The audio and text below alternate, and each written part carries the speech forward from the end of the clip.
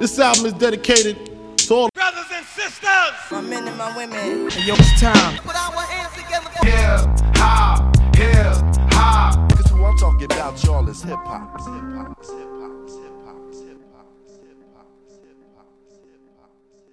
The stories of hip-hop, of rap music, are the stories of a million MCs who inside of them the words are coming, the words they need to make sense of the world around them.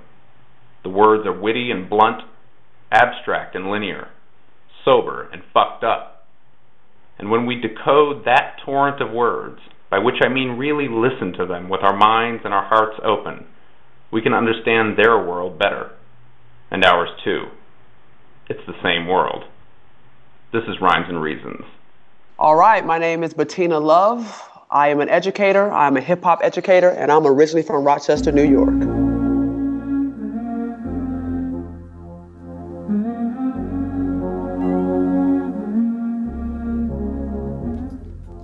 Ready or not, here I come. You can't hide.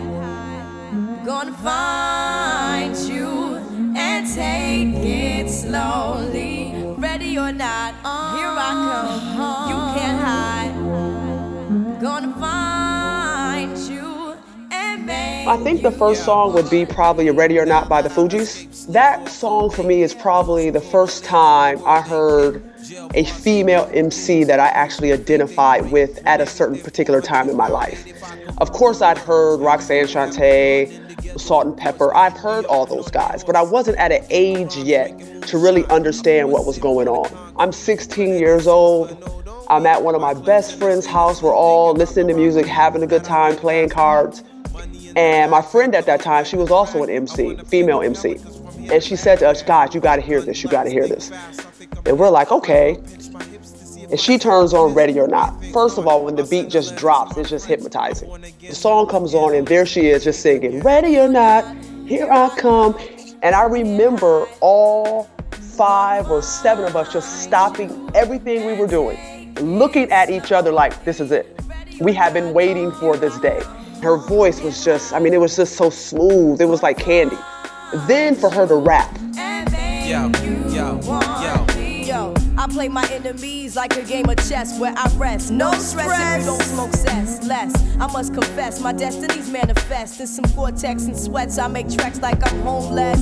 Rap orgies with Borgie and Best. Capture your bounty like Elliot Ness. Yes, bless you if you represent the fool, but I hex you with some witches brew if you do voodoo. I could do what you do, easy. Believe me, frontin' niggas give me heebie-jeebies. So while you imitating Al Capone, I be Nina Simone and defecating on your microphone. Ready or not, here I She was on the microphone rapping with 2 males, and you could just distinctly know she was the best. And then you can put her against anybody, any MC, male or female, and she was the best. I had never heard a female rap like that. And it was not even that she was just rapping, she was demanding control.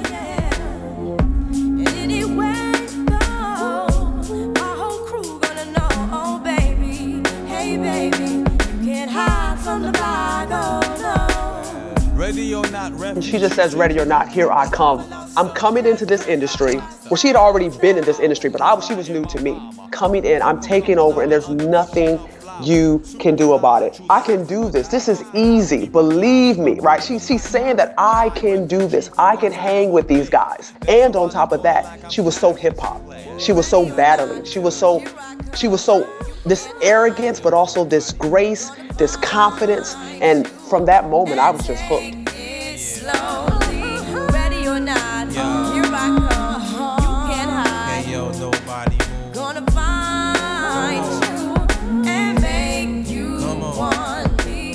Ready or not. Once I heard that song, I wanted to hear everything Lauryn Hill had ever did. I wanted to hear everything the Fugees had ever did. You guys did an interview at Raw Digga, and I was a big Raw Digga fan. So to have those 2 on the same mic in Cowboys, 2 female MCs holding it down, battling back and forth, but it was sisterhood. So even though they were going back and forth, there was still this love and this sisterhood when I heard Raw Digga and Lauryn Hill take the mic. So it was just this notion that I could be in this space and that I didn't have to be an MC per se, but it helped me raise this level of consciousness that I could be a strong Black woman and that I can move into spaces with males and be sure of myself. And I think it really helped me because I was a basketball player and I played basketball with guys. That is the way I learned to play. And so I was always in this male space.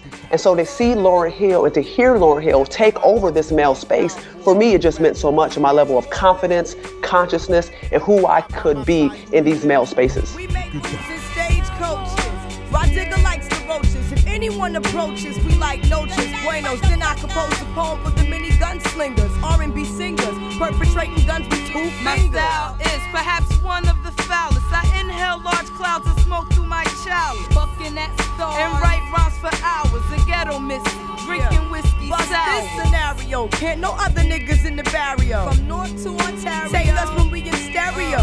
Cause me and Rashia rock the battles. It's apparent you're no talent cause you're blazing in your saddle. Watch these rap bitches get all up in your pockets, then bounce with accountants that give me good stock tips. Cause props is up, niggas through the roof, burning niggas like I'm 90. And for all your head beaters, the lead eaters, the cheaters, soon to be retreaters, while mama cedas carry real heaters. I rock the doobie and L rocks the Nubian twist. 9-6. Motherfuckers getting dipped. So Rochester is really almost 6 hours away from New York City. This is beautiful, beautiful. I mean, the foliage and the trees, it's cold as hell. You can guarantee you're gonna miss about a week of school because there's gonna be some snowstorm, ice storm. It's going to be something. 2 degrees, wind chill, with the lake right off of it. It's a beautiful, beautiful city. I stayed on the west side. I lived in like a working class, middle class type of neighborhood. Almost every 5 or 6 blocks, you hit a rec center. Then we had a huge boys and girls club. So there were just a lot of places for inner city kids, working class kids to go. And so all the kids kind of knew everybody's story. We knew everybody was coming from working class homes. We all took care of each other. You know, my dad would pick me up and drop off every other kid in the block. They were all hopping my dad's car. It was that type of neighborhood. You could play all night. There was this park called Sixth School.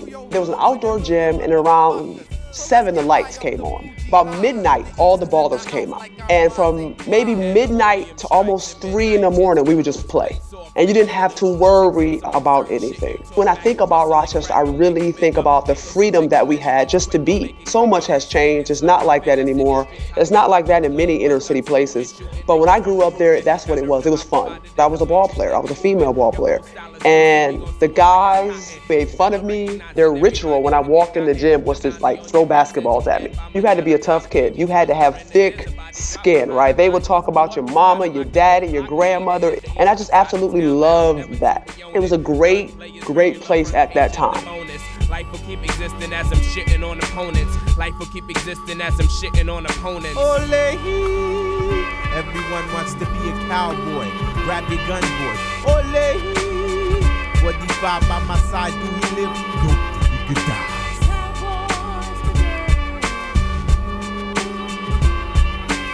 When I was growing up, there was Xerox, Kodak, Bashalam, Paychecks. So we're talking about major, major corporations.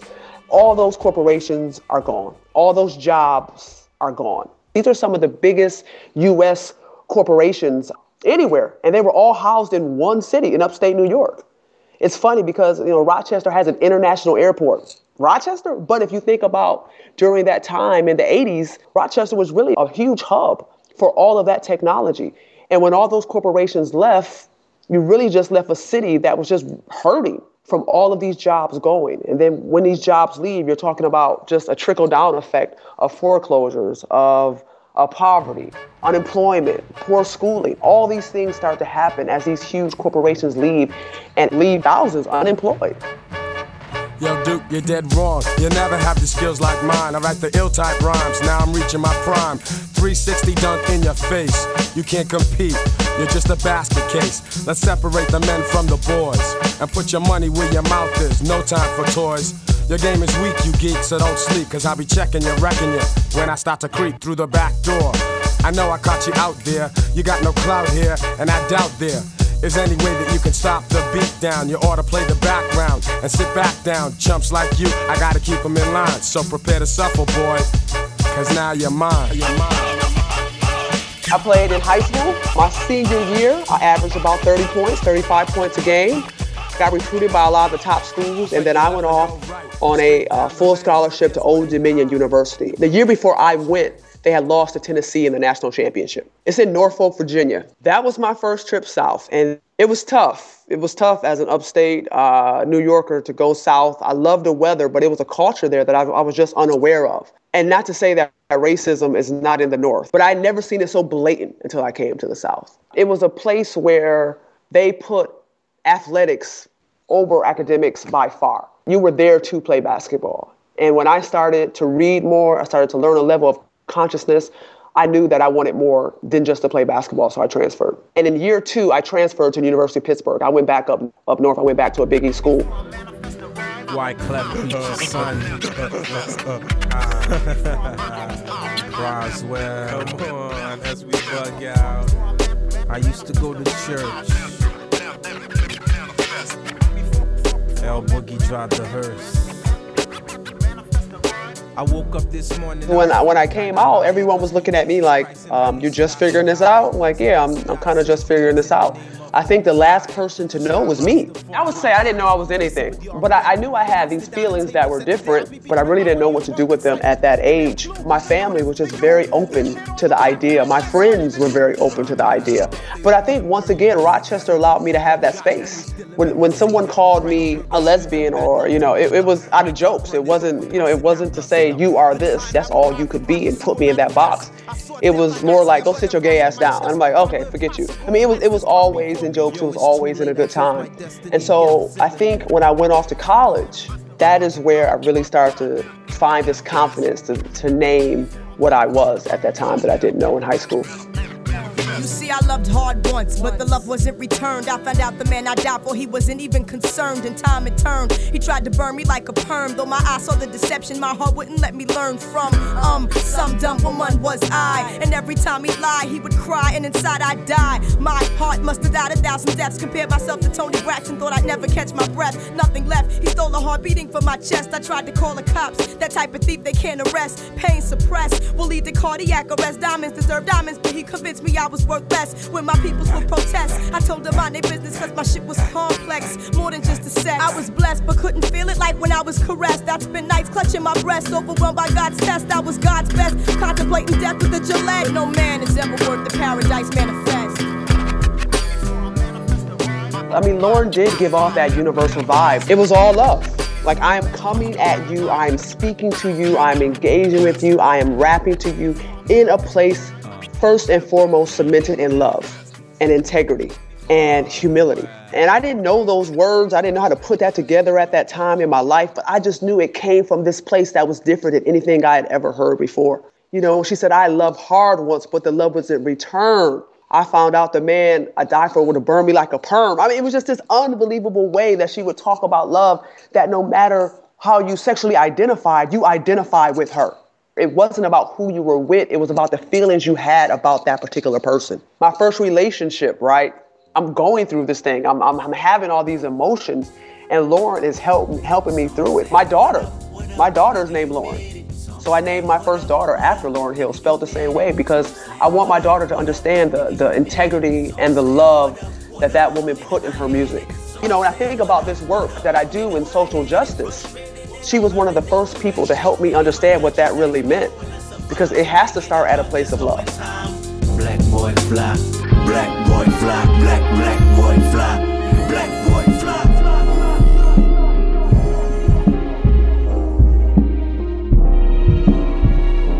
I used to be jealous of Aaron to follow.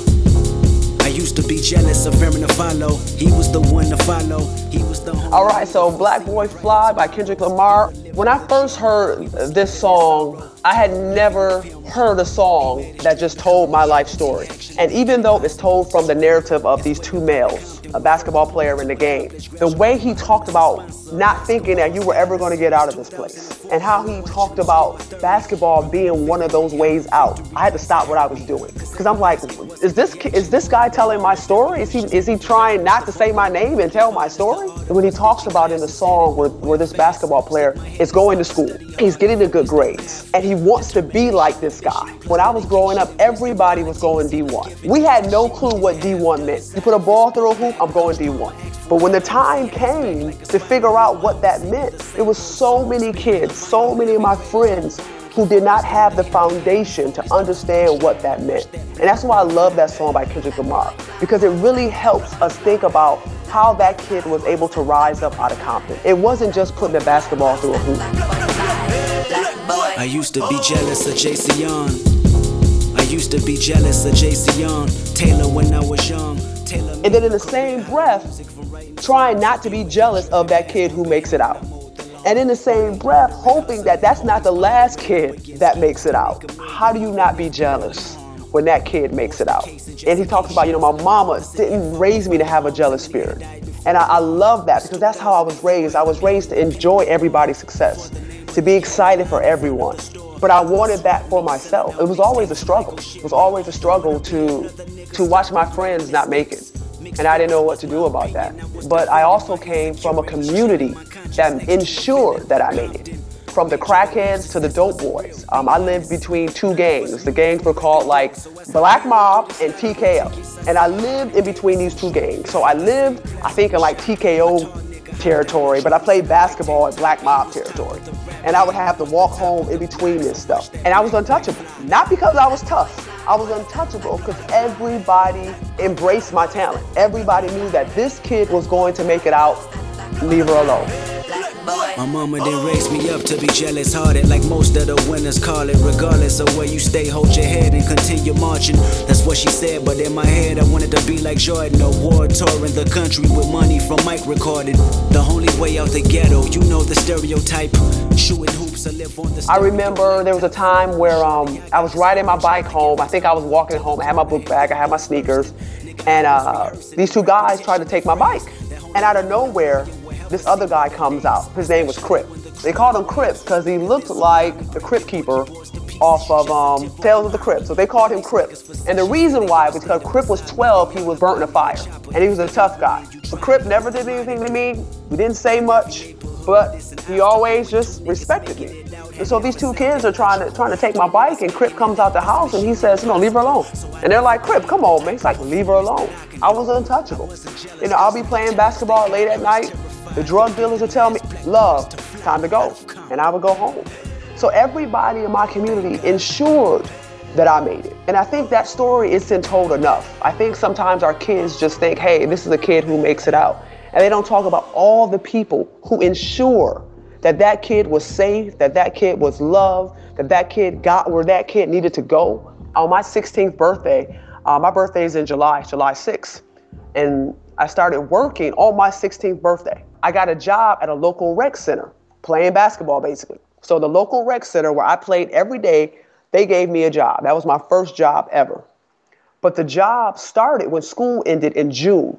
They actually waited about a month and a half and held the spot to hire me on my 16th birthday.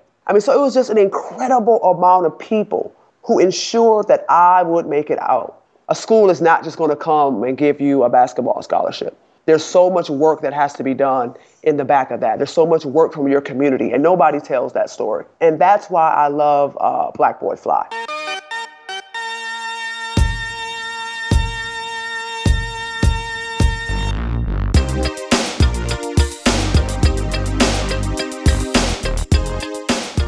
When I was recruited to play college ball, I didn't have the SAT scores. I also didn't have the classes. I went to a vocational high school. My shop was offset printing. So we made business cards and t-shirts for 2.5 hours a day. So when Division I coaches came and they said, kid, let me see your transcripts, I didn't have the transcripts. My athletic director, her name is Judy Knight. She was like my second mom. My son, his middle name is Knight. She was a white lady from Indiana. And I tell this story not because this is like some Blind Side movie type of thing. This is real. Like she helped me. She helped me navigate the system. Because I didn't have the right classes, Ms. Knight put me in night school. I had no lunch and no study halls. I was taking every class that I could take to make up during the day, working at night. And so once again, my community coming to me and telling me that, hey, you're going to get out of here. My freshman year, when I realized I didn't want to be at Old Dominion, I was telling Miss Knight, hey, Miss Knight, I don't think I'm going to be able to make it at this place. She came up and she said, you can transfer. but you can't come back home. I've listened to you, and I've come down here for myself, and I think you are right, but we have to find a place for you to go. So we're gonna start that process, but you cannot come back home. She just knew that if I got comfortable, I wasn't gonna leave. And so I transferred. I was home for about 6 weeks in the summer, and that was it. And that was probably the last time I ever lived at home.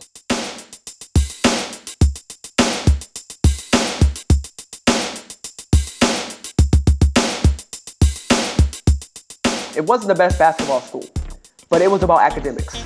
When I released my contract to play for another school, I started getting calls of people who knew me and how I played. Syracuse, Pittsburgh, back in the day when the Big East was still the Big East. I won't go there. And so University of Pittsburgh called.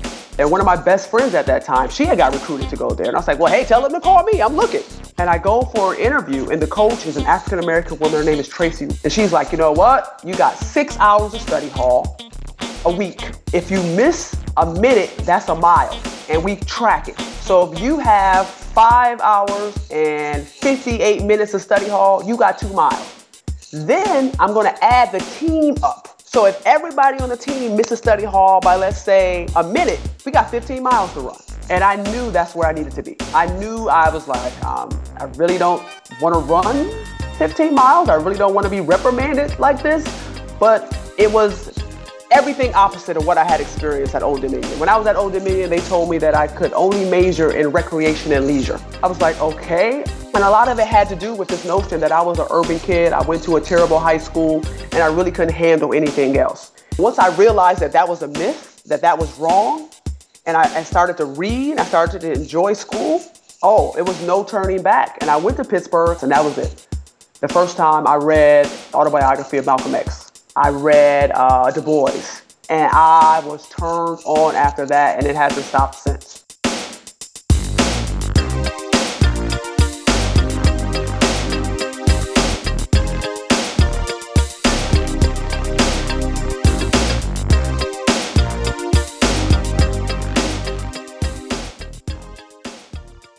I knew I was good at something. I knew I was good at academics. And I got to a point that I didn't even want to play basketball anymore. I just wanted to go to school. And I was like, hold on, I'm here to play basketball. Then I go to school. And then it came to my senior year. It was my 4th year in college. But because I transferred, I had another year to play because I had to sit. But I was graduating on time. And my basketball coach, she came up to me and said, Love, what are you going to do? You're graduating. I said, I guess I am graduating. She said, you're going to play next year, but what do you want to do? So I started thinking about what I would like to get my master's in, and I knew that I was great with kids. And so I said, I want to get an early childhood education. So I go over to the advisor, and I tell them what I want to do. And they said, well, your GPA is good, but you don't have any of the prerequisites to get in. So here I go again, right? 4 years later. I go back to my coach and I say, hey, I may just have to just mule around next year because I don't have the prerequisites. She says, well, what do you need? I need about 19 credits short. She says, okay, well, take them. Excuse me? So in one semester, I took 19 credits, and she had no problem with that. Took 19 credits, I knocked the prerequisite out, graduated, and then my 5th year at Pitt, I was in the master's program. I was one of the first athletes to be working on their masters at the University of Pittsburgh while playing a sport.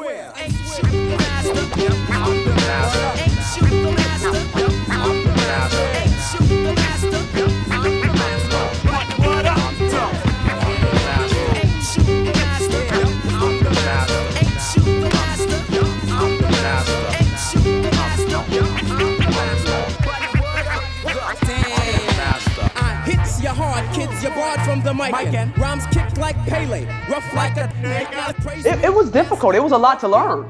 Like the learning curve was serious. I mean, it was so much that I did not know, and so many things I had to pick up on. And that's why hip hop was so important, because that was something that I knew. So when I realized that I could study hip hop, it was the perfect marriage. I had all this knowledge, and then I could catch up with this other knowledge. My last year at Pitt, I got hooked up with some professors, and they just took me around, showed me how to do research, started doing some research papers with them, started collecting data with them, going out to lunch with them, having these arguments that I was starting to form in my head about these things.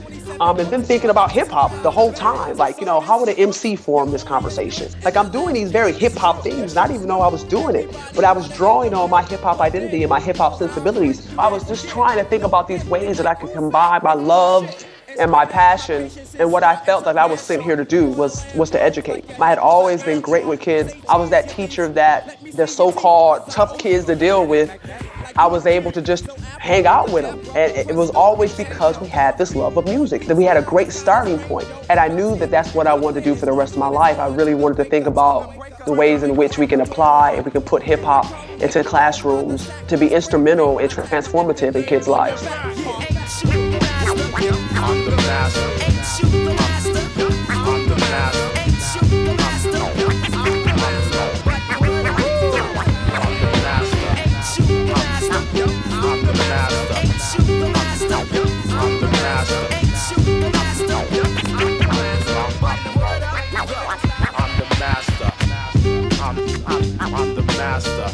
For me, hip-hop needs to be in elementary schools. Hip-hop needs to be in high schools, not just as music, but as culture. And so I am in a higher ed, but I am in higher ed in a school of education. And so I believe that this is one of the most powerful, this isn't the only, but it is one of the most powerful teaching tools we can use right now to transform classrooms. It's a great book by my mentor, Cynthia Dillard. And the book is called Remembering Things We Have Learned to Forget. And it's this notion that we can remember who we are. And I argue that hip hop helps us remember who we are, especially as African American people with African descent. When you watch babies and they are doing moves that are directly from the continent, they are remembering what they have forgotten.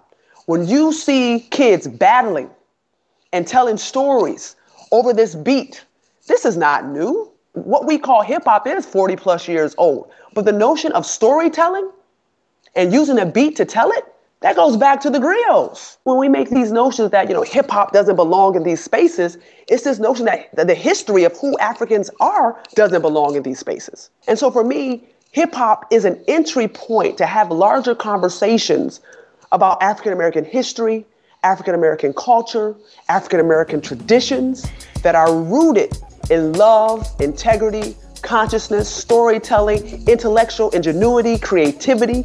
And so all of those things are what we say higher ed is. And so if higher ed is about creativity, it's about nuance, it's about critical thinking, then higher ed and hip hop sound perfect to me. Just keep your faith in me, don't act impatiently, you'll get where you need to be in due time. Even when things are slow, hold on and don't let go. I'll give you what I owe in due time. Second, when I dig in the groove and the brace cap it to the side, thinking the police gon' pull me over with this herb off in my ride. So I had to bring a weed under the armors, under the leather, and thinking of starting the ways to make my life a little bit better than the dope peddler. Never to pay no taxes. This song is by my favorite group of all time, Outkast, In Due Time. When I had to choose a song, I knew it was gonna be an Outkast song, because I'm a huge Outkast fan. CeeLo's voice, first of all, embodies freedom. It embodies struggle, love, progress, and a fight and a will of determination. But it's also a spiritual place. And once again, when I hear CeeLo, it is asking me to recall my history. Struggle is just a part of my day.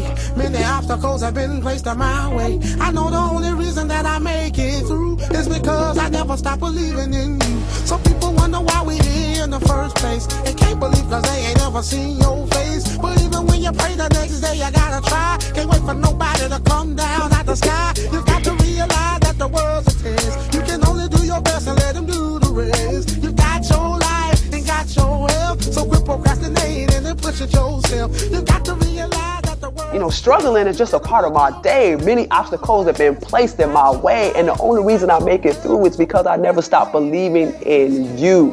And so this is church. For me, this is going to church. For me, this is spirituality. For me, this is the Creator talking. And that's why I love this song. This is a song that, in my weakest moments, I can always turn to this Outkast song for inspiration and to understand that I'm going to make it. It's already destined for me to make it. it's about progress. You know, before you can be the butterfly, you got to be the caterpillar, right?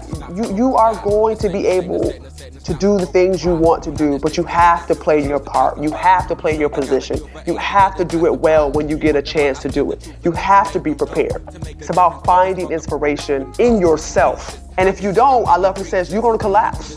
They make room for you to be who you are. And in the same breath, they inspire you to be more than what you ever thought you could be. Don't take my word, there's off in prison that will tell you. That's locked up for a long time and won't sell you no flex. So congregation, will you turn your text to the book of Outcast? Chapter 2, verse 1, the first one that feel me. Jump up and make a joyful noise, you've outcasted. Meaning, now you have a choice like that. I'm not an only child, but I am an only child. Let me explain. My brother is 15 years older than me. My sister is 10. So my brother and my father was originally from Jacksonville, Florida. And even though we grew up in upstate New York, my father and my brother, they embraced their southernness. They were those people in upstate New York that did not care they were upstate New York. I'm Southern by heart.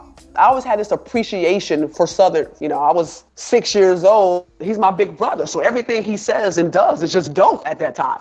So he loved Outkast. I loved Outkast. And then when I finally got to an age to really understand how good their music was, how intellectual their music was, how inspiring their music was, I was even more hooked.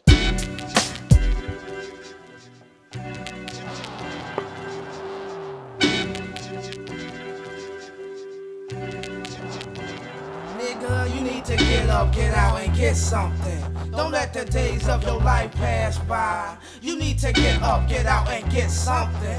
Don't spend all your time trying to get high. You need to get up, get out, and get something. How will you make it if you never even try? You need to get up, get out, and get something. Cause you and I got to do for you and I don't recall ever graduating at all. Sometimes I feel I'm just a disappointment to y'all. Every day I just lay around, then I can't be found. Always asking, give me some, living life like a pawn. Times is rough, my auntie got enough problems of her own. Nigga, you supposed to be grown. I agree, I gotta be the man I'm supposed to be. It's so funny because Outkast has always been a part of my life in so many different ways. So when I was 16, I was listening to, you need to get up, get out, and get something. When I started making a little money, started having a little career, elevators came, right? I heard a call for the day, say some, name some, talk about, that was just like, I can't believe this dude. And then my kids, local YMCA that has an early learning center. It's a really unbelievable learning center. It's great. It sits on a golf course in the middle of Atlanta, Georgia. And 2 weeks ago, Big Boy is in my kids' school handing over a check. And no fanfare. No big announcement. He just came to the YMCA and he dropped off a check. To think that this group that I have been loving and supporting all of my adult life, that money is now supporting my kids' education. When I heard that, I was just even almost to tears just to think how this thing has come full circle with their music in my life. You need to get up, get out, and get something. Don't let the days of your life pass by. You need to get up, get out, and get something. Don't spend all your time trying to get high, nigga. You need to get up, get out, and get something. How will you make it if you never even try? You need to get up, get out, and get something. Cause you and I got to do for you and I. Get up, stand up, so what said you did? When I was teaching, I saw kids who felt as though school had nothing for them. I saw kids who were incredibly smart, who could navigate their communities, had this way of being that was brilliant, and official school curriculum did not recognize them for that. These were the kids who were labeled unteachable. These were the kids who were labeled special ed. And that really just drove me crazy. And so what drove me back to get my PhD was to really think about ways that we could start to call those kids genius. I knew that hip hop could be a way for those kids to express how smart they were. Like when I started my PhD program, every paper that I did was on hip hop. If the professor assigned a book that wasn't hip hop, I would ask, hey, can I read this book that's hip hop? That's my research area. This is what I want to do. And so when it became time to do my dissertation, I had already had my lit review because I was so focused on thinking about ways in which we could bring hip hop into the classroom. And then got my feelings hurt. I read an article, a Souls article, and it just flipped hip hop. It came at hip hop from a different way. It was very critical with hip hop. It helped me work through my romanticized notions of hip hop, and it really made me think about it's more than just bringing hip hop into the classroom. Before we can even bring hip hop into the classroom, we have to start talking to kids, asking them questions, understanding how they engage with hip hop. If it's embedded in the American ethos, which is capitalism, sexism, patriarchy, and all that stuff, then how do we help kids also deal through that? That really helped me have a fuller picture of the kind of research that I wanted to do. And that's where I had this notion it had to be about culture. So I wanted to talk more about culture. And so if the kids understand the culture and their culture, that is more of a starting place than to start with rap or just in general with hip hop. Now I know it's on. My day has finally started. Back up in my crib, beat my shit, break out quick in my slick.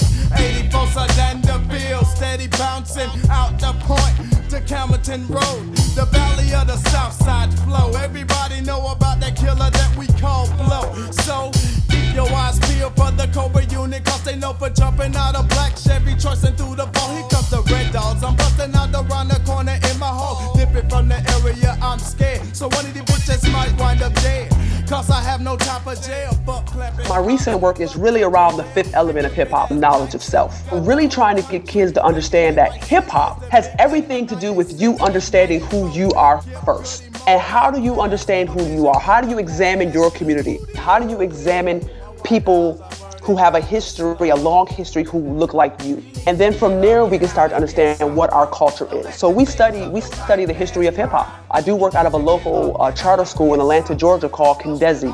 And the work that I do at the school is I teach sixth graders how to use hip hop for justice. So we did a movie on Trayvon Martin. Our last movie was on Ella Baker and how Ella Baker connects to hip hop. What I want them to understand first and foremost is that they come from amazing people who have done amazing work, and that's part of their culture. And so I think it's unpacking all the things that make them them and helping them tell that story, letting them tell me what makes them them, not me telling them, hey, this is your culture. I want them to tell me what their culture is. And then from there, we're gonna start to investigate. We're gonna start to do research on these individuals. And from there, we can start to make very detailed understanding about particular spaces and time and particular people. And then from there, use our hip hop sensibilities to document that. And so, you know, a kid may want to draw, a kid may want to do a rap, a kid may want to create a beat, a kid may want to create a t-shirt. All these things are elements of hip hop culture. How do you want to tell me what you just learned? And so I just want people to understand that the students that we say that we want, we have them. We're just not tapping into them in ways in which that they can show their geniusness. Graduation rode around like roly-polies. Damn, that's fucked up. I should've listened when my mama told me that if you play now, you're gonna suffer later. Figured she was talking yang, so I paid her no attention and kept missing the point she tried to poke me with. The doper that I get, the more I'm feeling broke as shit. But that don't matter though, I am an O-U-T cast, so get up off your ass. Get up, get out, and get something. Hip hop for me is a very queer space. So any space that is pushing back on binaries, any space that is trying to get us to think differently about what's normal, I think that's a very good basis for a queer space. So hip hop for me is that. For my kids, I'm not gonna come at it like hip hop is a queer space, right? That's for the papers that we have to write. It's just to use hip hop as a springboard to have those deeper conversations. I remember I was doing a lesson with the kids and they were writing their rap for the Trayvon Martin piece that we did, the movie that we made. And one kid said to me, Dr. Love, what is classism? I said, like, how do I explain classism to a fifth grader? I was like, no, it's like when people with money don't really like you. That's classism. Like, they're like, oh, okay, I get it. And so I think it's more than just about hip hop, but it's also about bringing these things to life in the classroom. For my hip hop class with my sixth graders this year, it was on a Wednesday and it was the 50th anniversary of the March on Washington. And so we had a great conversation about Bernard Rustin, which was, at that time was an openly gay organizer for King. And I'm asking my students, why do you think he's not in the textbooks? And I said, one big reason you don't hear about him is because he was openly gay. And the kids were like, well, that's not fair. That's not right. And so using hip hop as a lens to have these more vivid conversations, I think is where we start. And for having them to be able to question and to think through these things through hip hop is to lay seeds I don't want my kids to stop listening to Rick Ross. I'm not a Rick Ross fan. If they want to listen to Rick Ross, I want them to listen to Rick Ross.